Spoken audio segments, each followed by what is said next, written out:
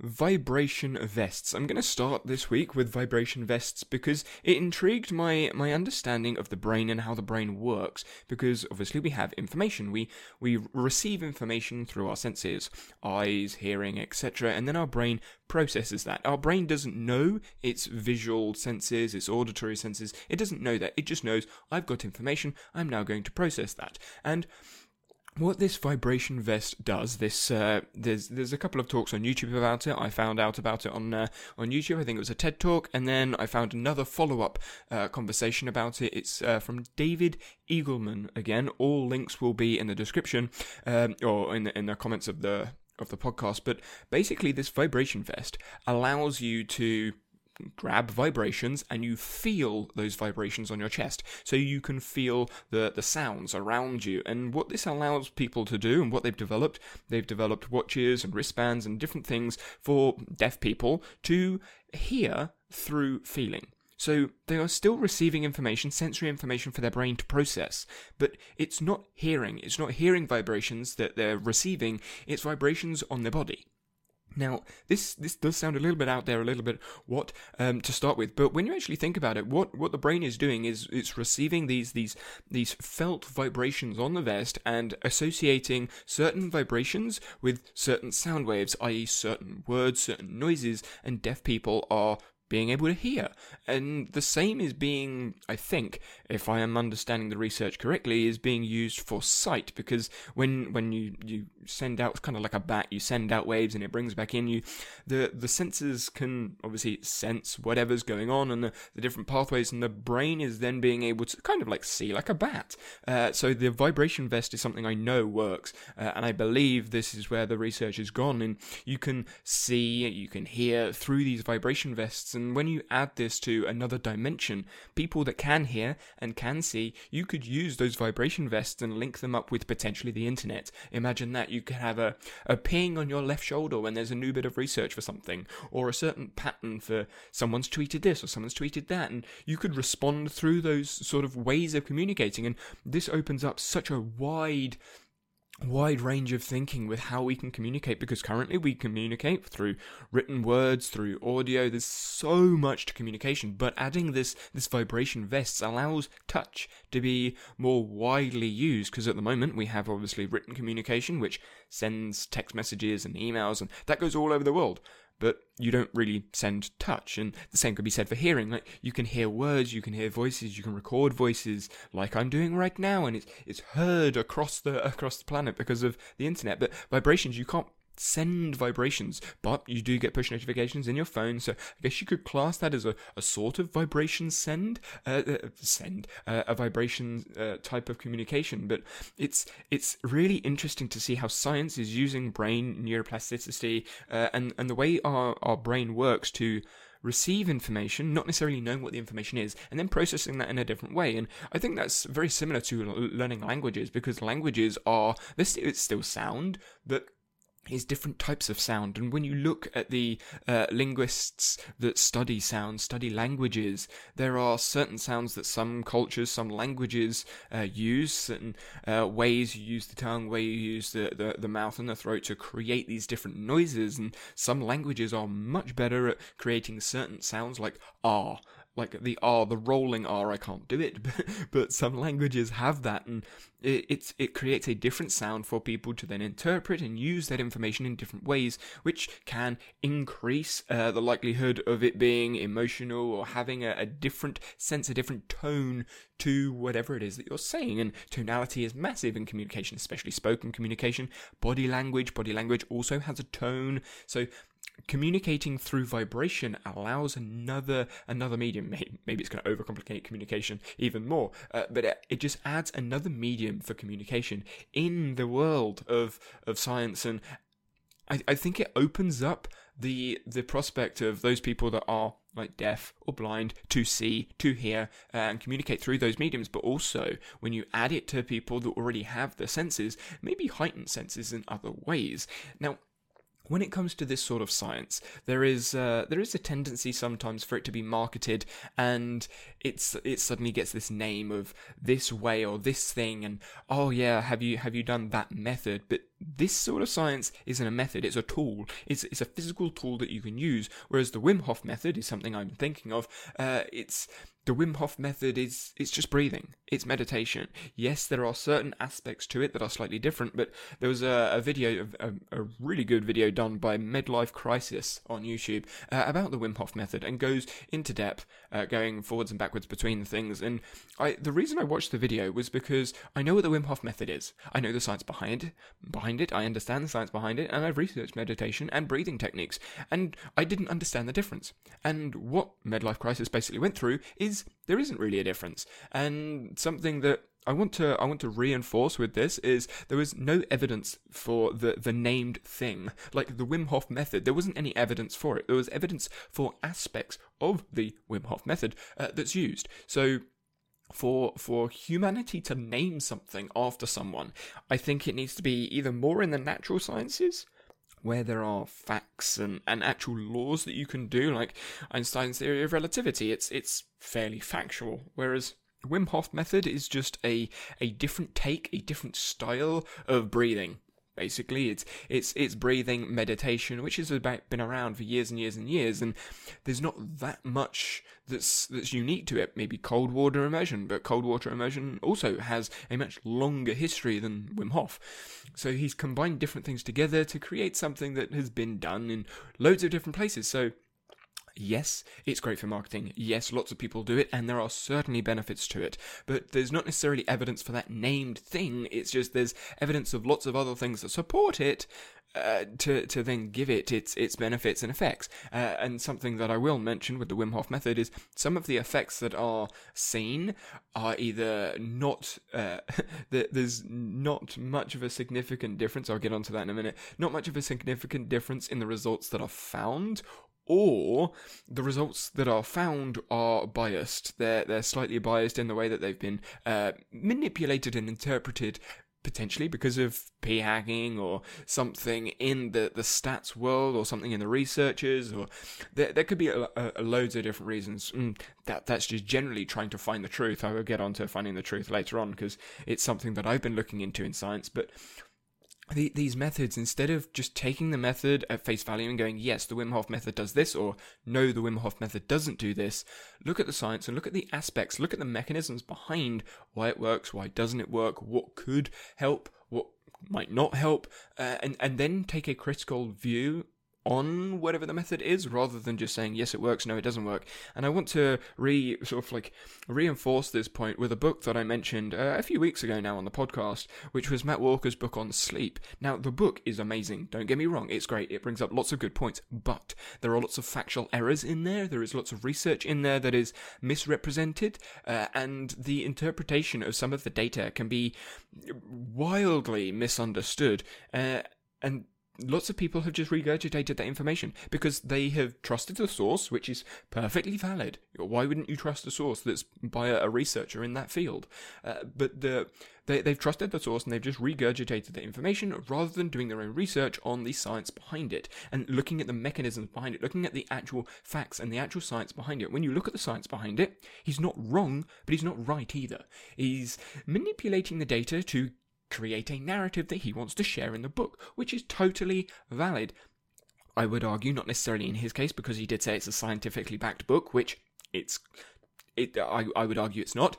But it's the same thing applies to all of the methods, all of the things that people want to try and do with habits. You need to look at the mechanisms or look at the primary sources of information for that, because using the sleep example, correlation, causation, there is a big difference between those two things. And sleep correlation, sleep debt correlation specifically, it's correlated, not caused. And that's the big thing where the book grinded my gears a little bit. And moving back into this Wim Hof method, the same sort of thing. There is a correlation between Wim Hof and lots of different effects. There is a correlation there in some people, but there's not a causation effect going on in most of the cases. And the causation, i.e. the mechanisms behind what is being seen, that's in science. That's been in science for years. It's just not called that thing. So that's how I how I choose to approach a lot of these methods and a lot of these changes in behavior, I look at the mechanisms behind it. I go back to the primary sources of research to try and understand what is actually going on, rather than just accepting this somewhat pseudoscience claim to performance increases. And knowing the fundamentals, the base understanding, is something that in stats, in research, just in practice in general, is something that we need to understand. And this was spoken about in the Finding Mastery podcast. Dawn Statley, I'm not sure how you say that, was talking about knowing the fundamentals before you move forwards. And I actually blogged about this yesterday, which I may bring up. Atomic questions. You need to understand the base questions, the very fundamental questions, before you can start exploring other things. And when you look at research, when you really dive into answering questions, the Wim Hof method, sleep, you need to understand the base atomic questions, i.e., what is sleep debt? What is this thing that we're going to study? And when you look at social science and natural science, something natural science is very good at is defining what something is. This is A, B, C, D, and this is not A, B, C, D, F. EF, whatever. Whereas social science, it's this thing that I'm going to call is whatever it is. Fatigue is something I'm looking into at the moment. So fatigue is this thing, and it is affected by all of this stuff. Yeah, but what is fatigue? What actually is it? Well, there's cognitive fatigue, and then mental fatigue, which are actually slightly different, and then physical fatigue, and then fatigability, and there are perceived fatigue as well. What is this thing? Answer the atomic questions before you can actually go and find out other correlations and causations. And this is something interesting to me when you look at the sleep analogy, or sleep example. What is sleep debt? Not getting enough sleep, but how can you measure that? How do you quantify sleep debt? Well, it's around like 6 and 8 hours, 7 and 9 hours, 4 and 8 hours. There's so many different variations of what it is that all the other answers are just correlations. Oh, we think this and we think that. And that's one of the issues that a lot of people have with social science, because they don't do the what is it questions, the fundamental questions, knowing what it is, knowing the mechanisms behind something, or just defining something, having an answer to something that is testable, repeatable, and valid. Now, I know in a lot of cases in social science you can't do this, but exploring that in some way, understanding the fundamentals as best we can before making claims, before saying, oh, there is a correlation between this and this. And I know there was a research study saying that chocolate, this was a p-hacking study, but chocolate helps you lose weight. No, it doesn't. No, it doesn't. We know it doesn't. But that's what they found in the testing because of p-hacking. And what p-hacking basically is you just test so many variables that you're likely to get something that is significant. And sometimes it's not deliberate, sometimes it's accidental, which is why we do multiple studies, we have peer reviews, and why we need to try to repeat studies rather than just saying, yeah, that's a significant difference. Leave it. We need repeated studies, and that's a journal thing. That's a published article, paper, issue. But yeah, so this p-hacking relation. Well, hold on a minute. We asked the fundamentals of that finding. Chocolate. What is chocolate? Is chocolate, like, what calories are chocolate? What is losing weight? And defining all the factors that played a role in that study makes you look at it and go, actually, no, that was just a correlation found. But you need to understand what fundamental questions to ask, what the fundamental questions are, and then actually find the answers to them. Once you've found answers to those fundamental questions, you then have a floor, a root to build upon, which is where some of the bigger, more overarching answers come from. And when you look at natural science, that's how they've done it. That's how Einstein and the rest of them built up on it. They had the answers to the small questions, and then they built up, and then found the answer to the big question. And when you look at Einstein and the findings that he found, the relative theory of, I'm not a physicist, but the relative theory of all the rest of the stuff, it took him years to do it because he had to answer the fundamental questions. He had to find the answers to the atomic questions before he could start expanding out. So he has a base, he has a root, he builds up on that. If it falls apart, he then has to build up a new base. So his base knowledge was massive in that one specific area. So he could find the answer right at the top. So all of the different nuanced and different, the nuanced answers, the nuanced use cases were all had a rationale and answer to that could then be proved, repeatable, etc., etc. So finding those fundamentals is important, and when you're learning, when you're teaching, the same thing applies. Know the fundamentals. And this comes down to reading articles, reading papers, looking through papers, because there are different ways to read them. And this is something that I learned at university with reading papers, reading academic articles. You don't read it from start to finish. That's not what you do. And I was listening to the Survivor and Thriving in Higher Education video is how to read a paper efficiently.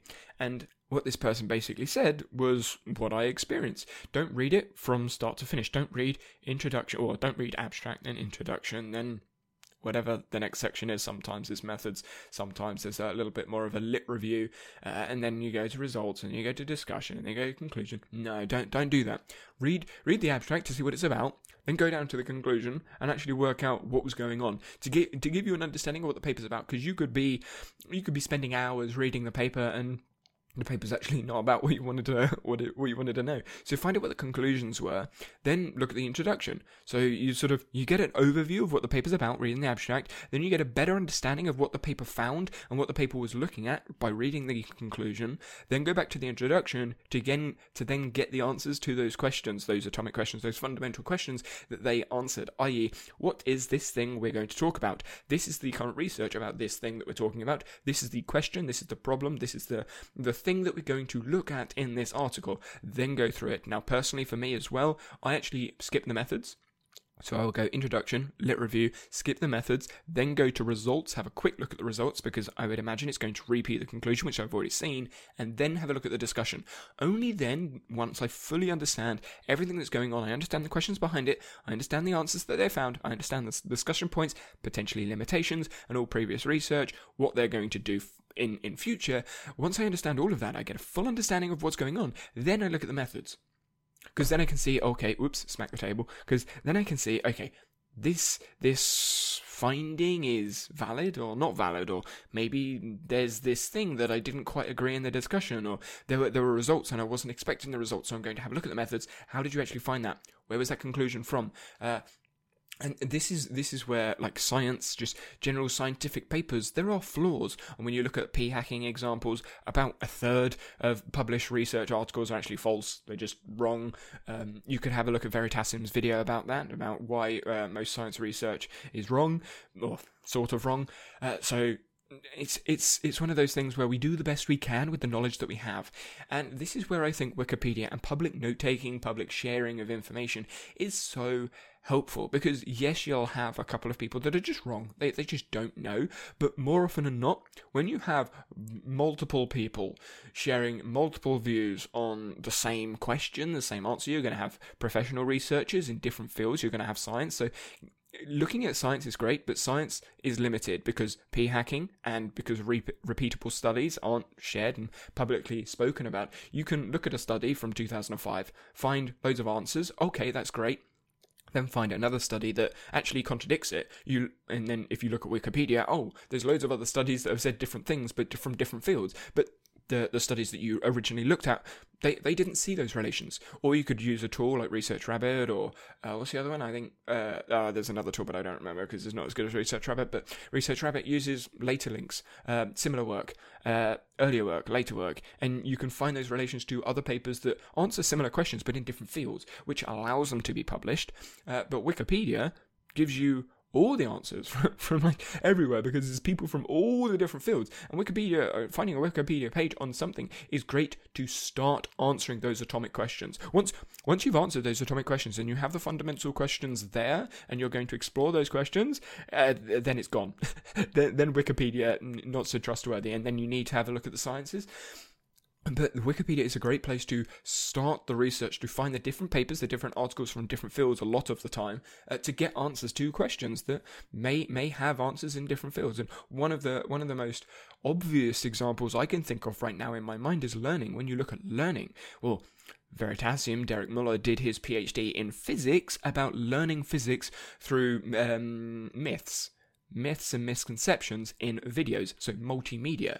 But most of the research and learning in multimedia is in tech companies and in technology. But when you look at learning, or most of learning and pedagogy science is actually in sports coaching and teaching. But sports coaching is specific to sport, whereas teaching is specific to whatever subject it is. So there are lots of different domain areas that have answers to the same sort of question, but you would never, most of those papers don't reference papers from other fields. I haven't seen Derek Muller's papers referenced in any of the research that I looked into in multimedia uses of education, in sports coaching specifically, because they don't read in the field of physics to try and find answers about multimedia education. It's just not there. So looking at Wikipedia pages, looking at public notes, allows you to get an understanding of the broader context around the questions that you're trying to get answers to.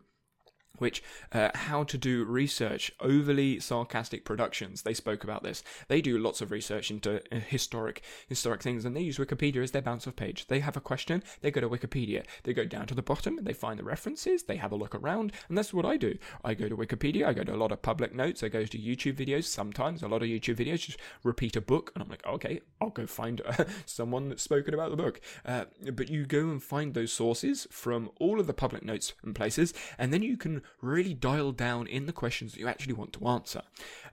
Now, cognitive load theory is something I recently did that too. I recently went and I was like, okay, cognitive load theory, I know it's a thing, but that's about it. I know it's a thing. Now, if you want to watch my video about my research in cognitive load theory, you can. I didn't go into the specifics about cognitive load theory because there is so much that I learned, but you can see my process in the video.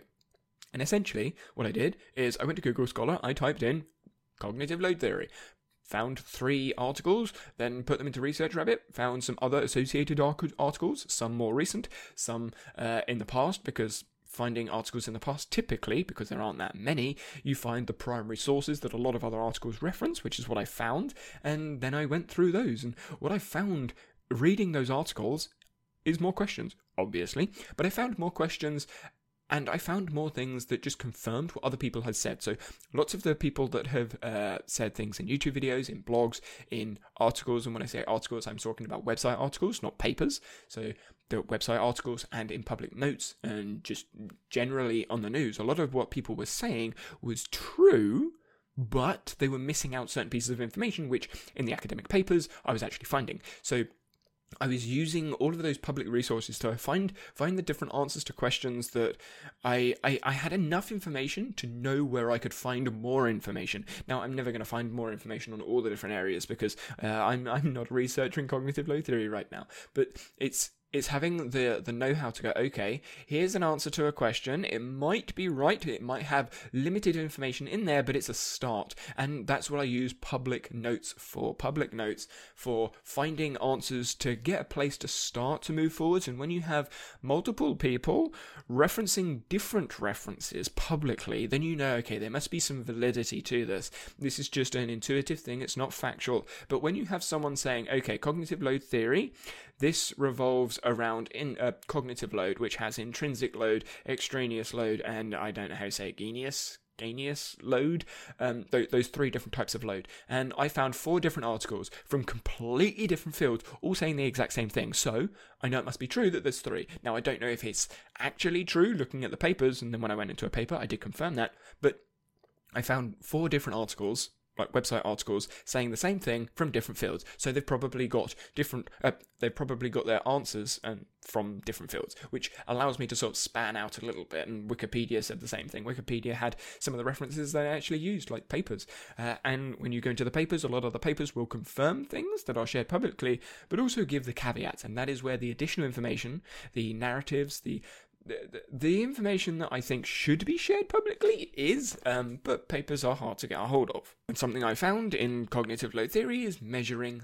load. So lots of people that speak about cognitive load theory on the internet, publicly and free, they don't speak about measuring load and how difficult measuring load is. A lot of people talk about, okay, we got cognitive load, we don't want to overload ourselves cognitively, we can't have too much in our working memory because we can't remember it, so we need to store things in long-term memory, create schemas, then use those schemas in working memory, etc., etc. But How do you know you're going to cognitively overload if you don't know how difficult the task is?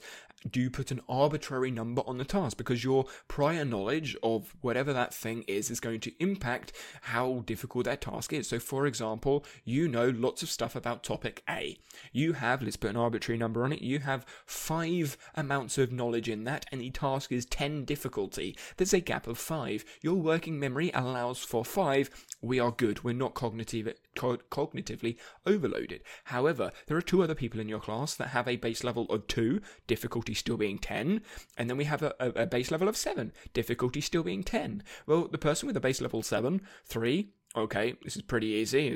I don't have to spend that much mental effort. The working memory is pretty easy. But that person that just really doesn't understand stuff at 2, 10, wow, 8. I've only got a working memory of 7. I can't remember what's going on. I'm lost. I'm cognitively overloaded. But that arbitrary number of 10, how do you measure that? How do you measure that arbitrary number? And I assumed that the measurement is 10 is going to be the same for all 3 students, but it may not be 10 for all 3 students because of their prior load. Because of their prior load, that for the person with 2, it may actually be a 15, whereas the person with 7, it may actually be 7. So they're not doing a thing. It's just easy. It's already in long-term memory. So that task had 7 for the person that knew it, 10 for the middle person with a 5 understanding, and then a 15 for the person with 2 because it was just way beyond them, just did not understand enough because they didn't have the answers to the fundamental questions. And measuring that load is so difficult. And if that is so difficult, how do you then measure performance? Measuring the performance after they've learnt something and finding out these measures and what is it, finding those fundamental answers to what is it that we're measuring, what is it that we're trying to find, suddenly brings in another context to answering those questions. So when people talk about this publicly on YouTube videos and the rest of it, and they reference it, they're referencing elements that they want to use. They're referencing the parts that they understand or parts that we sort of know, they're guessing at. And again, this is social science, but they don't speak about either the sources or the exceptions and the nuanced exceptions and the what-if scenarios. And interoception is another one of those things. Interoception, I got this from Andrew Huberman's podcast about optimized brain-body functions. And interoception is basically where we perceive our own bodily functions like the heart rate, our breathing, blood pressure. We feel that we don't cognitively think about some of the things that we interocept. But we perceive, we know, okay, we're getting stressed, our heart rate's increasing, we're like sweaty palms and those sort of things, and we can perceive our own body, we read our own body to then move forwards, and when we do get stressed, we feel that we're stressed, or we feel that we tense. And those interoceptive senses can be better in some people, worse in other people, but how do you measure that? What is it? Again, going back to measuring things, how do you measure someone's interoception? Because you can't go into them and be like, okay, that's what you feel, that's how much you feel. It's a case of measuring other metrics that could relate to this thing. So finding those base answers in social science is very, very difficult. So when we're speaking about it, instead of just saying, oh yeah, this is a thing, and speaking about it as if it's fact, as if it's a natural science, which I don't think we can do, we need to bring in the nuances, bring in the exceptions, so that a fuller, more well-rounded understanding of the thing is spoken about. Now, when we look at cognitive load theory, interoception, procrastination comes to mind. Procrastination where you're not feeling it, yeah, and as that deadline approaches, oh, okay, we could talk about Parkinson's law, but I'm not going in that direction. But that's kind of where it is. You put it off and you put it off and you put it off, and then suddenly, bam, interoception. Okay, I'm feeling stressed. I need to get this thing done. Send that signal to your brain. Okay, let's get this thing done. Cognitive load theory kind of goes out the window at this point, because cognitive load says it like once you're doing loads of work and you're mentally drained, you can't focus that much. But some people do tons and tons of work in like a couple of days, and they get it done. It's not their best work, but they thrive under pressure. And there was a TED Talk, I believe it's a TED Talk by Tim Urban, Inside the Mind of a Master Procrastinator. It's one of the most popular TED Talks out there, and he speaks about the panic monster. And the panic monster is basically your body, you're sensing your body, the interoception, you're sensing, oh, okay, we're getting close to the deadline now, I'm getting a little bit stressed, I'm getting worried, I need to drive and move forwards and really get this thing done. So you sort of overload all of these things that we've been speaking about, the cognitive load theory, the knowing the fundamentals, reading in order. You sort of forget all of that stuff, and you're right, I just got to get this thing done. And you skip some of the things that you would procrastinate about because you haven't got the time to do that anymore, and you just get it done. And this is where bringing in that little context, oh, well, cognitive load theory is A, B, C, D. Well, what if this? What if that? And again, going all the way back to Einstein, the example I used with Einstein, he found the answers to all of those atomic questions, the what if questions. What if you're procrastinating and the so-called panic monster is coming out? Does cognitive load theory still work then? If it doesn't, okay, we need to find more atomic answers before we can move forwards with these questions. How do you find those answers? Lots and lots and lots of testing. And I mean, the testing doesn't really finish, but this is what I'm saying with social science and explaining social science in the public, is when you are explaining them, I think we need to explain more about, or at least acknowledge in the explanations, the different nuances that can arise with the conversations that are going on, so things aren't overlooked or aren't misinterpreted, like the sleep book and the sleep studies, because sleep deprivation is a therapy. But no one seems to speak about it. Everyone says sleep deprivation is bad. Sleep deprivation is a global epidemic, pandemic, blah, blah, blah. Yeah, but sleep deprivation therapy is really useful for some people. And talking about sleep debt and saying, oh yeah, you really need sleep debt, can cause people stress and actually make it even worse because they're so stressed that they need to get to sleep. And you're thinking, okay, you need to add this narrative in because it's not factual. It's not a natural science. It's a social science. It's a combination of natural science and social science. So include the exceptions, include the nuances, and make sure it's understood and not misunderstood, and you're not manipulating the data if it's a correlated result rather than a caused result. And this is where writing for yourself, I think, needs to play a part in understanding things. This was taken from Andy Muttashak's note. I can't remember what the note was called, but writing for yourself essentially means, instead of writing for an audience, which I think a lot of people do, they change their writing style, they change how they're going to write, they change what they're going to include for an audience. Instead of writing for an audience, writing for someone to read it, write for yourself. Write for your own understanding of something, so when someone reads it, they're reading your understanding, your current understanding, and all the small nuanced areas, or at least put contextual information in there, so that if there is a nuance about it, they can go and have a look at it. And this is why tools for thought are so powerful right now. I know most of my listeners are going to be biased towards tools of thought, but when there are those nuances, what about this and what about that, you can just add a page link wherever that goes, whatever tool you're using. It could be a hyperlink to a simple page or just a website to somewhere that answers those questions, but adding in those contextual pieces of information in the written work, because you've written for yourself. Sleep deprivation is good, but sleep deprivation is good. No, sleep deprivation is bad, but sleep deprivation therapy is good for some people. Just add that in a page, a little bit of a little bit of context, so people know what's going on. But most people, what I've seen in public anyway, don't include those things because they're writing for an audience. They have a target audience in mind. I'm going to write for this person. This person wants to know about this thing. They're not writing for themselves to understand the topic. It's almost like writing, I'm going to associate this to school, it's kind of like you're writing for an essay. You're writing for the examiner. You're writing the essay for the examiner to give you the good mark, rather than writing your notes down so you understand what's going on. And this is where I see lectures happening. The lecturers write the PowerPoints for this beginner that doesn't know what's going on. So the beginner knows exactly what the lecturer is talking about. Or vice versa, the beginner has no idea what they're talking about because the lecturer thought the beginner was way advanced. And they pick one person, they pick a target audience, and that's who they write for. And instead of writing for an understanding, a general understanding around the question, the topic, the answer, so write for yourself. Write for yourself so you understand what's going on, and anyone else that reads it also gets an understanding of what you understand, rather than them reading what you want them to read. I know that could have got a little bit psyche in there when you're thinking about that, but write for yourself and give contextual information in there when you do have the questions, because we all have questions. We all have those side tree rabbit hole questions that we want to go down. But when you're writing for an audience, most of the time people don't talk about those rabbit holes. And if they do talk about the rabbit holes, the rabbit hole just becomes the article.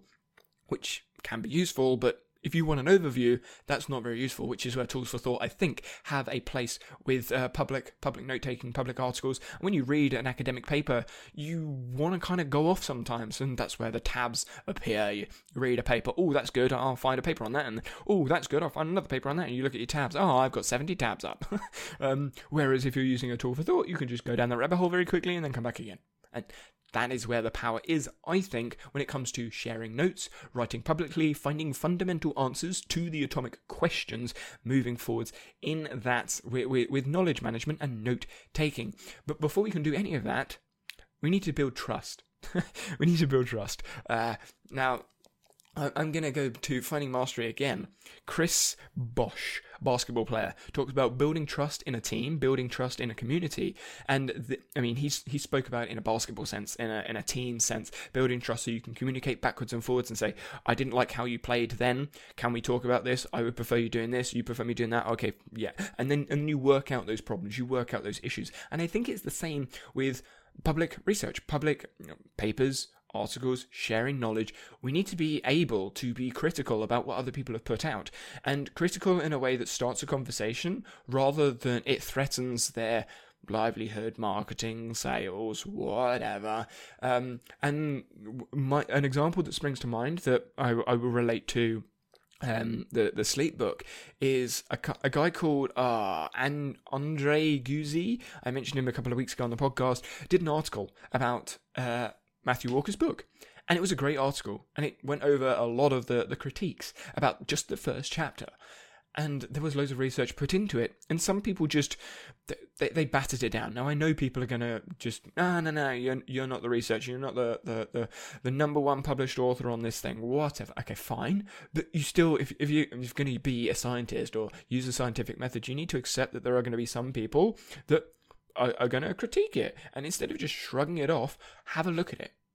Give it the time it deserves, especially with someone that has done the amount of research that Andre did into it. He did like over 100 hours of research into sleep research, and I followed a lot of that. Like, I found his research after I'd done a lot of the research anyway, and a lot of my findings were the same as his. So I kind of used a couple of his research, found a couple of research articles from his research as well, and sort of used those in mine.